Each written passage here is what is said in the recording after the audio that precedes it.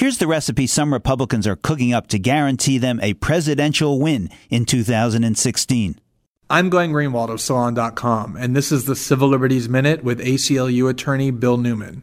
Start with the constitutional provision that every state has the right to allocate its electoral votes as it wishes. Add the fact that Republicans now control both the legislature and the governor's office in many states Obama carried, including critical swing states.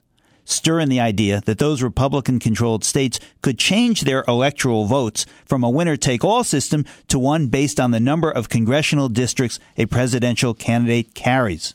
Mix in the reality that congressional districts have been badly gerrymandered and that Democratic votes are bunched in urban areas. The reasons why, in 2012, Democrats won the popular vote for Congress, but the Republicans won 33 more congressional districts. Which leads to this fully baked idea. Impose those congressional results on the presidential election. That is, assign electoral votes based on congressional districts carried, at least in the blue states. Leave the red states as winner-take-all. Only a few weeks ago, talk of rigging the next presidential election like this sounded like paranoid fantasy. Now, for persons who care about democracy and one person, one vote, this idea, widely reported in the mainstream media, has become more of a paranoid reality.